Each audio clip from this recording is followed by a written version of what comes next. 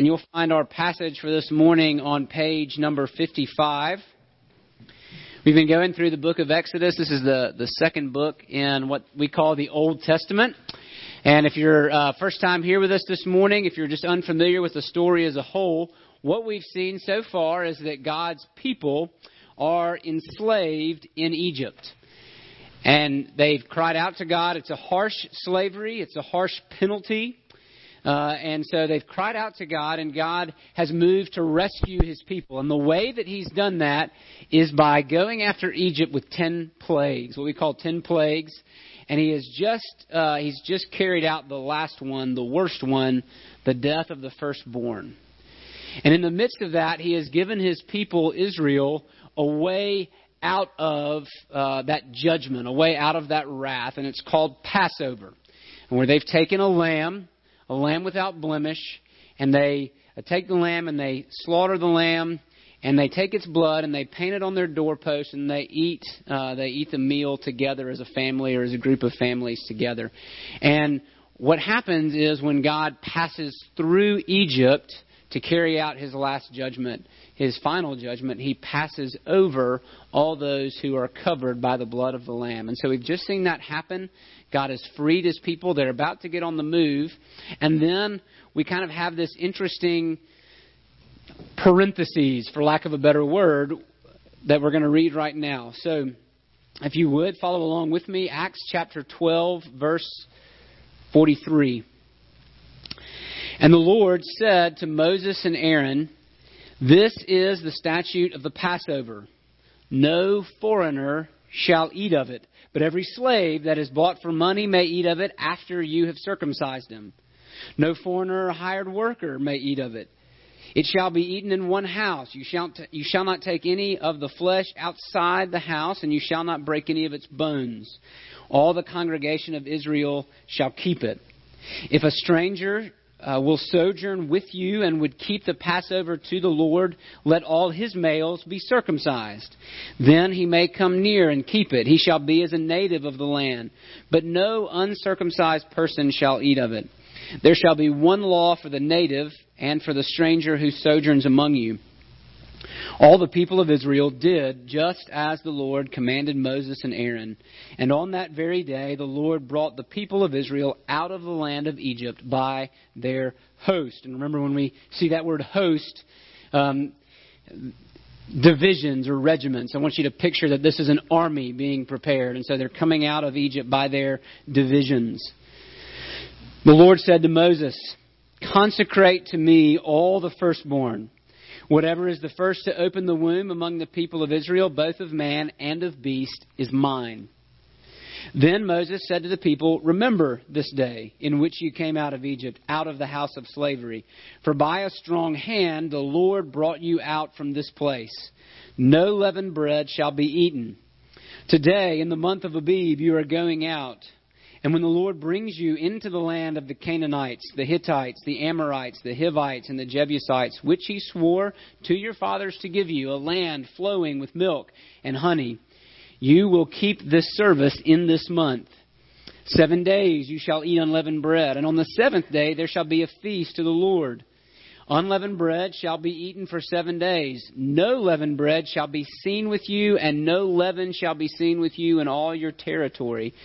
You will tell your son on that day, 'It is because of what the Lord did for me when I came out of Egypt.'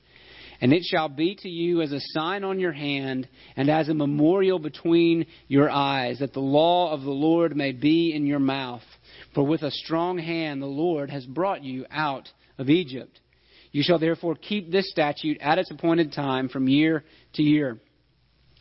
When the Lord brings you into the land of the Canaanites, as He swore to you and your fathers, and shall give it to you, you shall set apart to the Lord all that first opens the womb.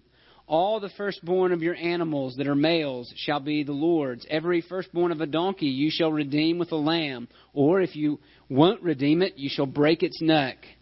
Every firstborn of man among your sons you shall redeem. And when in time to come your son asks you, 'What does this mean?' you shall say to him, 'By a strong hand the Lord brought us out of Egypt from the house of slavery. For when Pharaoh stubbornly refused to let us go, the Lord killed all the firstborn in the land of Egypt, both the firstborn of man and the firstborn of animals. Therefore, I sacrificed to the Lord all the males that first opened the womb, but all the firstborn of my sons I redeem. It shall be as a mark on your hand or frontlets between your eyes, for by a strong hand the Lord brought us out of Egypt. Let's pray together.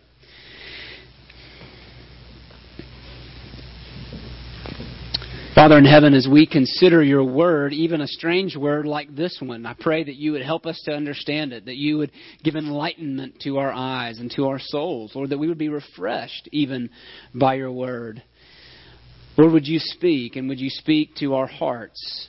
Lord, would you open our ears? Would you open our eyes? Would you change us, transform us?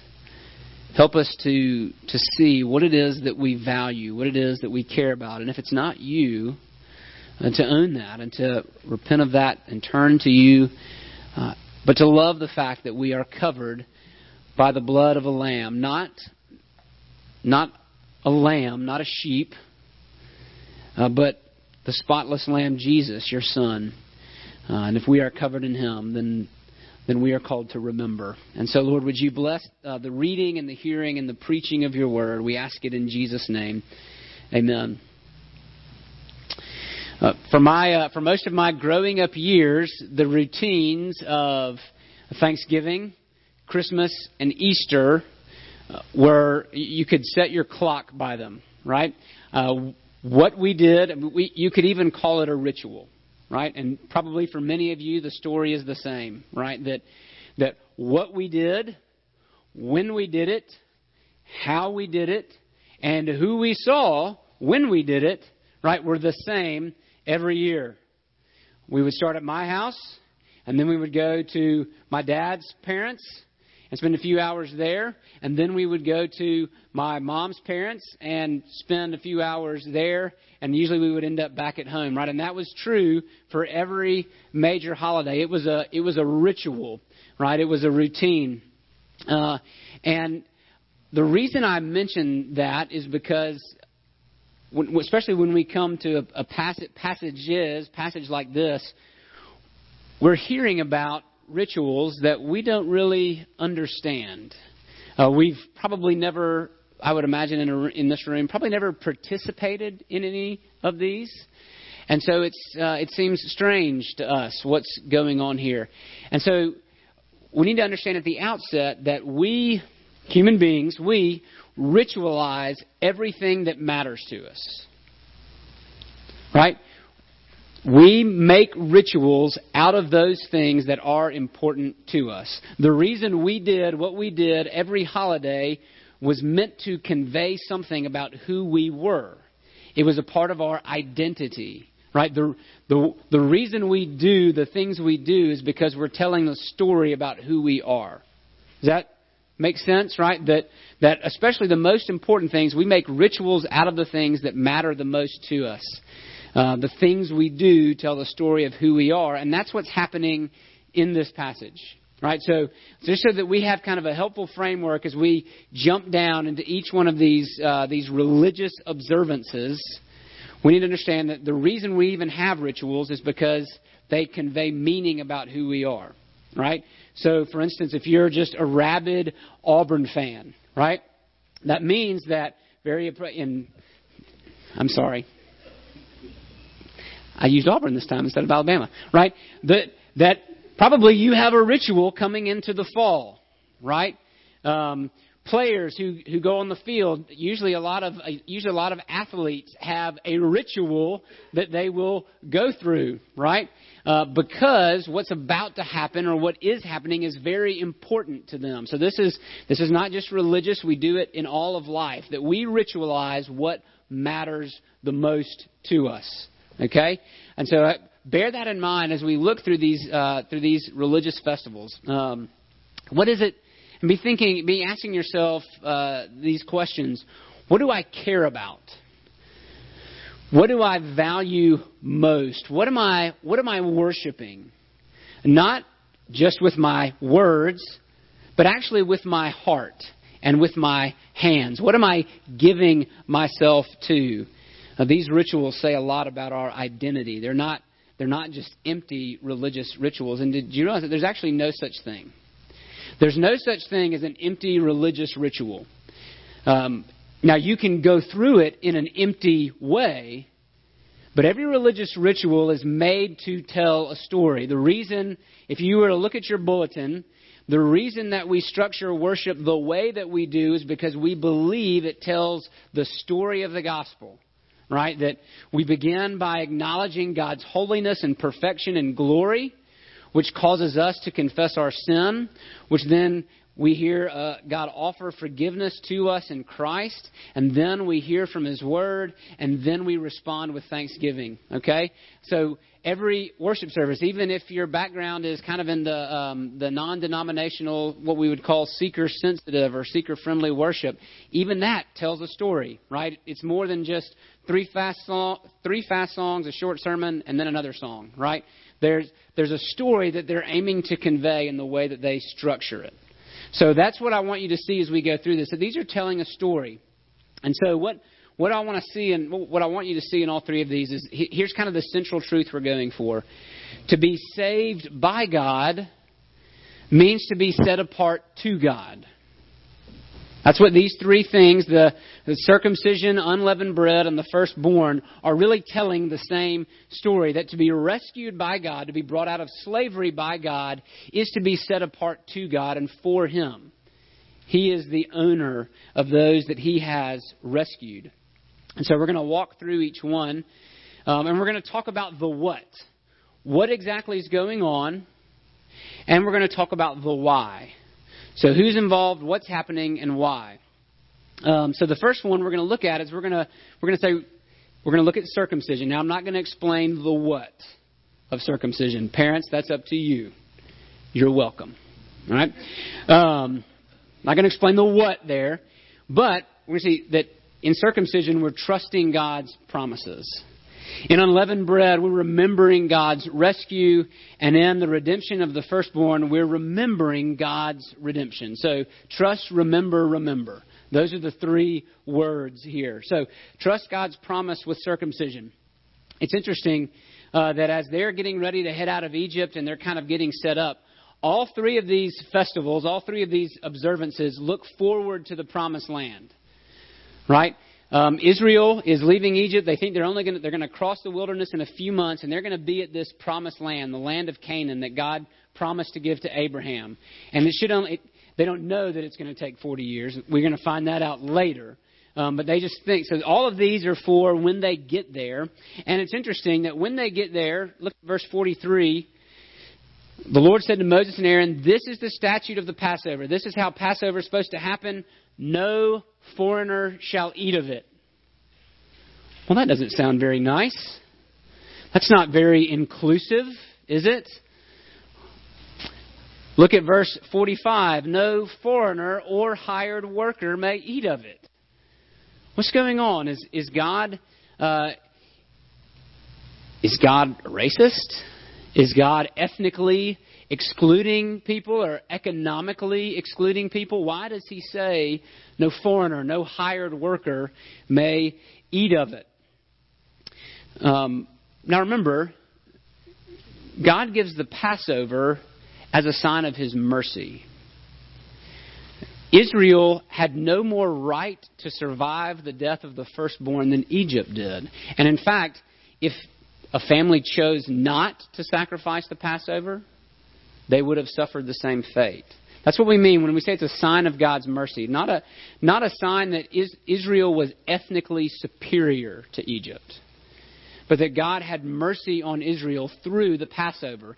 And we know, right, we looked at it last week, there was a mixed multitude, a mixed ethnic group of people that came out with Israel. So it wasn't just the Jews who were celebrating the Passover. There was a mixed group that went with them. So the answer to the question, is God a racist? Is he excluding people based on their ethnicity or their culture? The answer to that question has to be no. So why does He say no foreigner may eat of it? Well, let's look at verse 44. Every slave that is bought for money may eat of it. Okay, and when you hear the word slave, the Hebrew word there is a very broad word. It can mean people captured in war and put in slavery. It can mean people indentured servants. What you don't need to think of is chattel slavery like what America and Great Britain and the other colonies did in the 18th and 19th century. Okay, that's not the Old Testament idea. I don't think it's the New Testament idea either of slavery. So when you read the word slave, don't think about chattel slavery. That's not a one-to-one comparison. But these were people who were brought into the house to work. They were servants, and it says that they could participate in the Passover if what? They were circumcised. Okay? Skip down a little bit to verse 48. If a stranger shall sojourn. You should try saying that 3 times fast after worship's over today. It's like seashells by the seashore. It's hard. If a stranger shall... See, can't do it. Yeah. The word for stranger there is different than the word for foreigner. The word is sojourner. So literally that would read, if a sojourn sojourns with you. We don't do that in English. We don't repeat ourselves like that. But a sojourner was, you could think, somebody who migrated to Israel to live there and wanted to be a part of worshiping Yahweh. So somebody who was not an ethnic Jew but said, I want to worship the Jewish God. I want to worship Israel's God. I think He's the true God. I want to be a part. That person and his family could be a part if they did what? Let all his males be circumcised. Then he may come near and keep it. He shall be as a native of the land. But no uncircumcised person shall eat of it. So, what's the difference?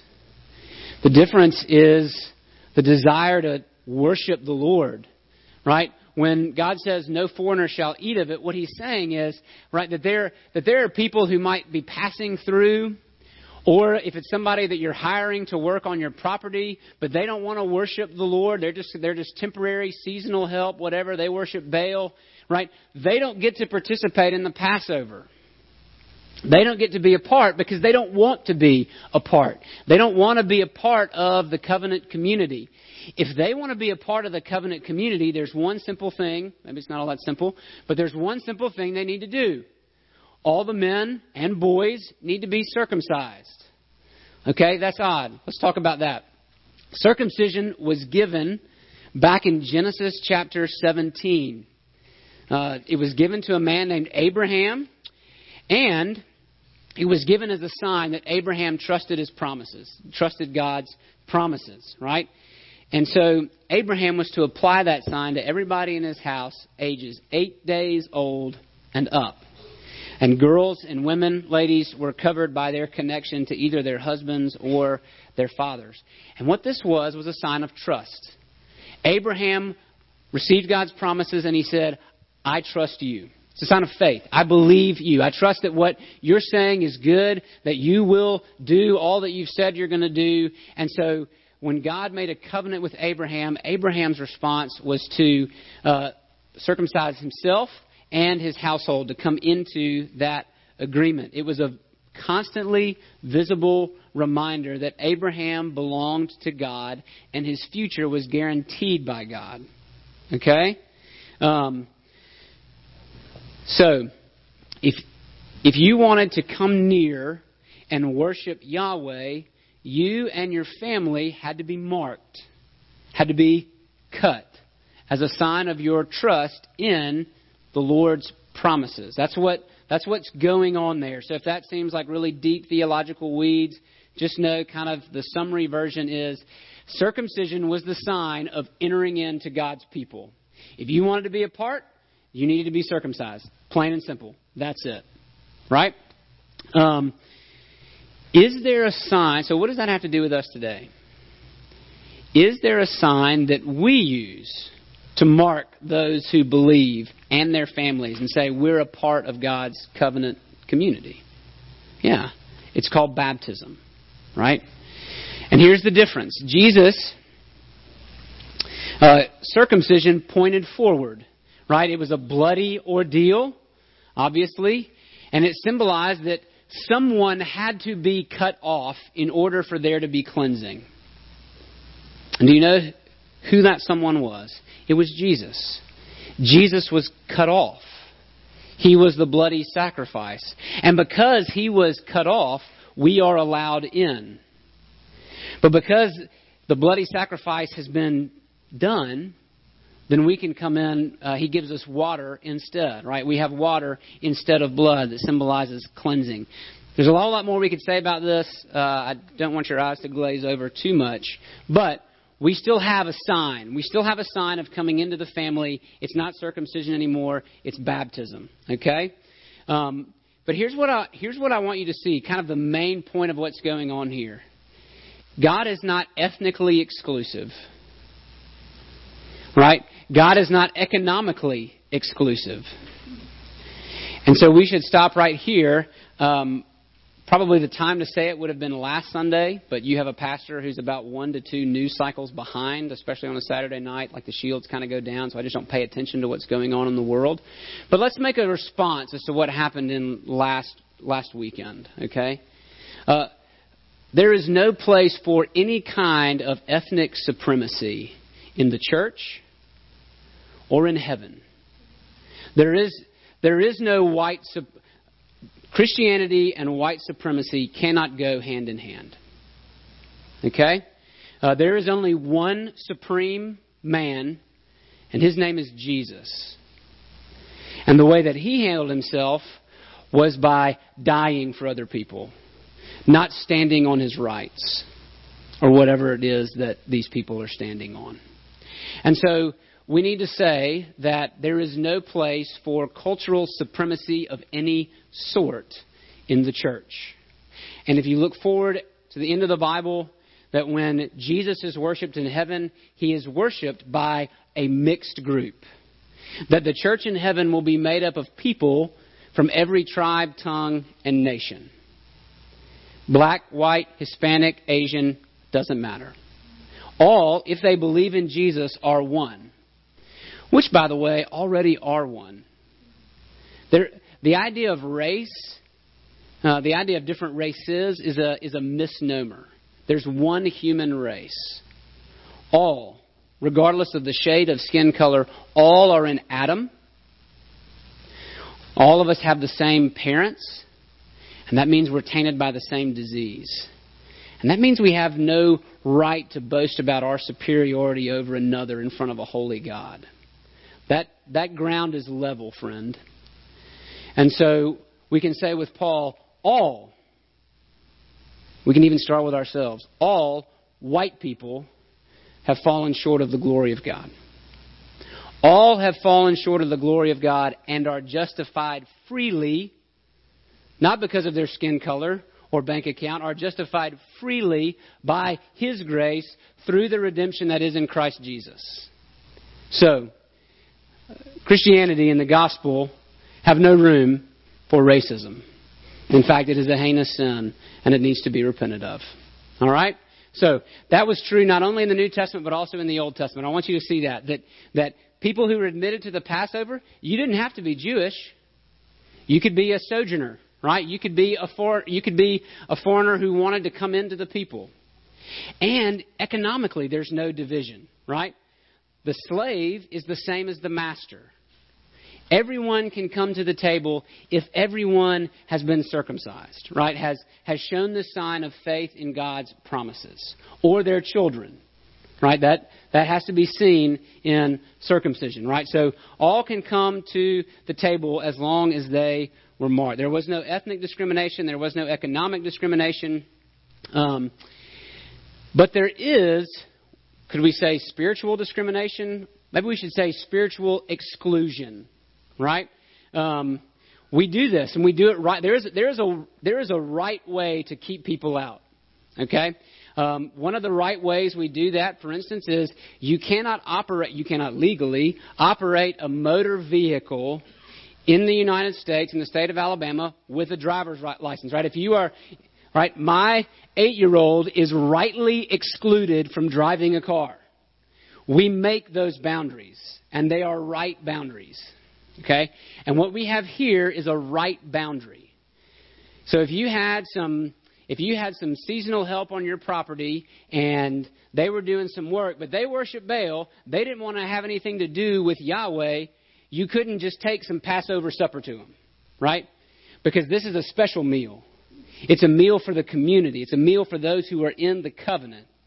And that means that you're not harsh with them. You don't leave them hungry. Give them some food, right? But the Passover is not for them because they've said they don't want to be a part.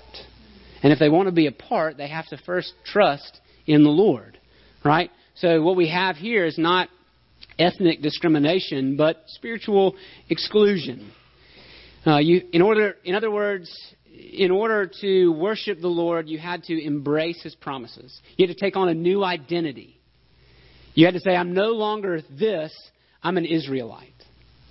Right, and that's what we have here, right there in verse 49. There shall be one law for the native and for the stranger who sojourns among you. There wasn't different laws. It wasn't like, all right, if you're not an ethnic Jew, this is what you got to do. But if you're an ethnic Jew, you get this privilege. And actually, that's what developed. That's what it turned into. If you were to fast forward a few thousand years and end up in Jesus' day, here's what the temple, the place where the Lord was, here's what it looked like. You had the main temple precinct where Jewish men could go. Then you had outside of it, that was the court of the women. That's what they called it. Ladies, you couldn't get any closer to the Lord's presence than that right there. But then most of us all of us would fall into this category, I think. Right? Then you had the court of the Gentiles. And Gentiles, you couldn't cross over that wall. If you did, you would be killed. Right? So even Israel didn't follow this law. They didn't observe, they observed a distinction where there ought not to have been a distinction. We don't have to do that. The one marker is faith, and the one admittance is baptism. All right? The symbol of believing, the symbol of trusting. So, next, we remember God's rescue with unleavened bread. Look down at chapter 13, verse 3. Moses said to the people, Remember this day in which you came out of Egypt, out of the house of slavery. And then he goes into this, explaining this festival they would come to call the Feast of Unleavened Bread, right? And it started with Passover, and it went for 7 days, and then at the end of those 7 days you had another feast. Like, aren't you glad that we just observe holidays for like 1 or 2 days at a stretch, and not like a whole week? But for this whole week, no yeast whatsoever anywhere. Right? You weren't allowed to eat any bread with yeast in it. You weren't allowed to have any in your house. You weren't even allowed to be seen with yeast, which I don't even know what that would look like, but you weren't even allowed to be seen with yeast in the whole territory. What's up with that? There's a lot of different reasons that have been given by scholars why there was so much emphasis on this. I think the emphasis falls on that word, remember this day. They were to observe the festival in a very specific way because they were supposed to remember what God had done. They were to remember that their ancestors had to get out of Egypt in a hurry. And so they didn't have time to let yeast set up in their bread. They just had to grab it and go. And by doing that for 7 days, you think that point would have been hit home, right? That like by day 3, your kids are probably like, hey, Mom, can we please have the good bread, the fluffy bread, not the hard cracker stuff? Please, I really like that bread. Nope, we can't have that bread because we're remembering what God has done. We're remembering how God brought us out of Egypt. And that's really the point of both of these things, both unleavened bread and the firstborn deal. It's all about remembering. Remembering that God brought us out of Egypt. Remembering God's salvation. Remember, I want you to notice this in verse 3. Remember this day in which you come out from Egypt out of the house of slavery. There's a play on words here. Out of the house of slavery, out of the house of service. It's the Hebrew word eved. And if you look over to verse 12, not verse 12, look over at verse 5. When you come into the land of the Canaanites that God swore to give you, you will keep this service. It's the same word. You will literally serve this service. What's God saying? He's saying, I've brought you out of your hard service, out of your slavery, Eved, to serve my service, my Eved. When you observe the Feast of Unleavened Bread, you're remembering that you used to have a hard taskmaster in Pharaoh and in Egypt. And I brought you out of it. And I'm a good taskmaster. You serve me now. I brought you out of serving him to serve me. I want you to remember that. Remember how God brought you out with a mighty hand. So we sacrifice the lamb as a family to remember that God passed over us. We eat bread without yeast, can't even see yeast for a whole week, to remember how our ancestors left Egypt in a hurry before their bread was even ready. Also that we can remember God's mighty hand. And then the third, observance. Remember God's redemption with your firstborn. The Lord said to Moses, this is chapter 13, verse 1. The Lord said to Moses, consecrate, set apart to me all the firstborn, whatever the first to open the womb among the people of Israel, both of man and of beast, is mine. And then, if you skip down to verse 11, Moses gives some explanation as to how that's to happen. So whether you had, the Israelites were sheep herders. They kept livestock. That was their primary occupation. There's the word I'm looking for.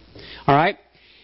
Anytime a first-time mom bore an animal, that animal was consecrated, set apart to the Lord. If it was an edible sacrificial animal like a lamb or a goat or a bull, it was sacrificed. Right? So you killed the firstborn, right?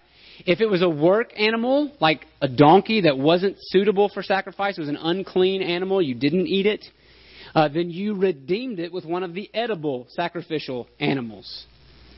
And if you decided you just didn't want to redeem that donkey because, I don't want to waste it, I don't want to kill it, but I certainly don't want to give it to the Lord, so I'm just going to hold on to it. You didn't get to hold on to it. The Lord's serious about this. He says that you just break its neck, right? If you're not going to redeem your service animals, you don't think that's important, then you just go ahead and kill them. The firstborn must be set apart.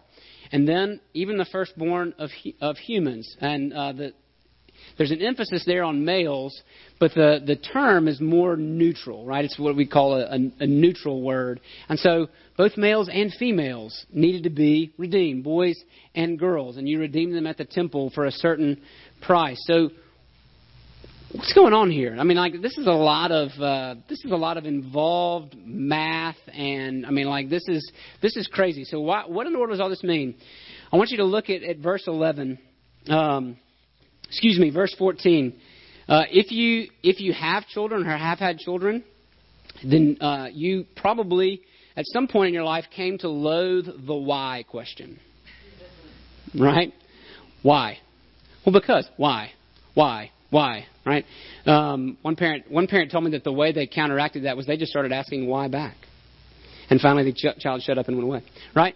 But you know that as you go through these different observances, the children are going to ask why.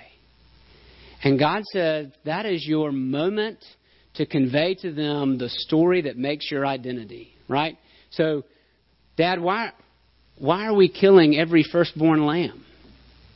And the father's response was not just, well, that's just because what we do. That's what we do around here. I don't know about you, but growing up in my house, we went to church because that's just what you do, right? If you're a good person from the South, you go to church, right? In fact, my parents even were youth volunteers and taught Sunday school, right?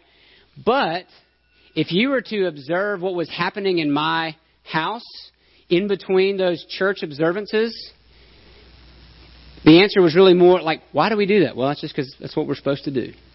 We go to church because that's what we're supposed to do. Friend, that's not the answer. The father was not to answer the son, well, that's just what we do. we're Israelites, and that's how it works around here, right? No, this was the moment to convey the good news to the next generation, right? When your son asks in a time to come, verse 14, when in time to come your son asks you, what does this mean? You will say to him, by a strong hand, the Lord brought us out of Egypt from the house of slavery. I mean, you get the impression that this is almost a script that the father has, like we've already repeated it 3 times. So the father is meant to have this memorized. He's got to have this down pat so that when the son asks why, the father says, because of what God did for me. Do you notice the singular there? I mean, it's a corporate deal, right? God brought all of Israel out. But when the Father responds to the Son, it's not just, this is what God has done for us. This is what God did for me. He brought me out of the house of slavery with a strong hand. He broke Pharaoh's back so that we didn't have to serve him anymore. That's why we redeem the firstborn of every animal. That's why I redeem all my firstborn children. Because my slave master was stubborn. And he didn't want to let me go. And my God said, you will let him go. And I'm going to make you. And so, son, this is why we do what we do. This is who we are. This is our identity. We are built around this good news that we have a God who comes in and rescues his people from a taskmaster they cannot get free from. And so let's draw the connection then into the New Testament. So what? What does all that stuff in the Old Testament have to do with us? If Jesus is our Passover lamb, which we've said that he is, and we are in him, if we have been baptized into him, if we believe in him, then this is our story too. And so, fathers, when your children say, why? Why every Sunday do we come to that stuffy room and listen to that boring guy talk for 30 minutes plus? And it is plus, and I'm sorry. Because God redeemed me with an outstretched hand. Because when I was trapped in slavery to sin, my God said, I'm going to get you out. And he did it by stretching out his hand. Not in a show of force, but on the cross. My God redeemed me by spilling his blood for me. And because he has done that, we will serve him all of our days until I have no breath left in my body. That is who we are. That is our identity. Peter put it this way. You were ransomed from the futile ways inherited from your forefathers, not with perishable things like gold or silver, but with the precious blood of Christ, like that of a lamb without blemish or spot. That's our story. That's the story we tell. That's what we believe. That is our identity. And so we will do these same things again and again and again. And we will tell our children the same story again and again and again in hopes that our grandchildren and our great-grandchildren and our great-great-grandchildren all believe, right? All come into Israel. So that when we are gathered around the throne of Jesus, from every tribe, tongue, nation, language, that I'll see my sons, I'll see my grandsons and my great-grandsons, see them all. Because this is what we do. This is who we are. We believe God's good news. And we remember. And we tell it again and again. What stories are you telling? What is your story? What story are you conveying to your children? What are you living? Not in this room right now. But when you leave this room until you show up again. Is it like my upbringing where it's just what we do, so it doesn't really matter? Or does this matter every day? Is this the story by which you set your life? Is it the story that changes your life? I hope so. Let's pray. Father, we give you glory for the grace that you've shown us. We give you glory for the sacrifice, for the Lamb. And God, we pray that you would bless our understanding of it. Help us to understand what it is that you have done for us. Help us to tell our children the good news. We pray it in Jesus' name. Amen.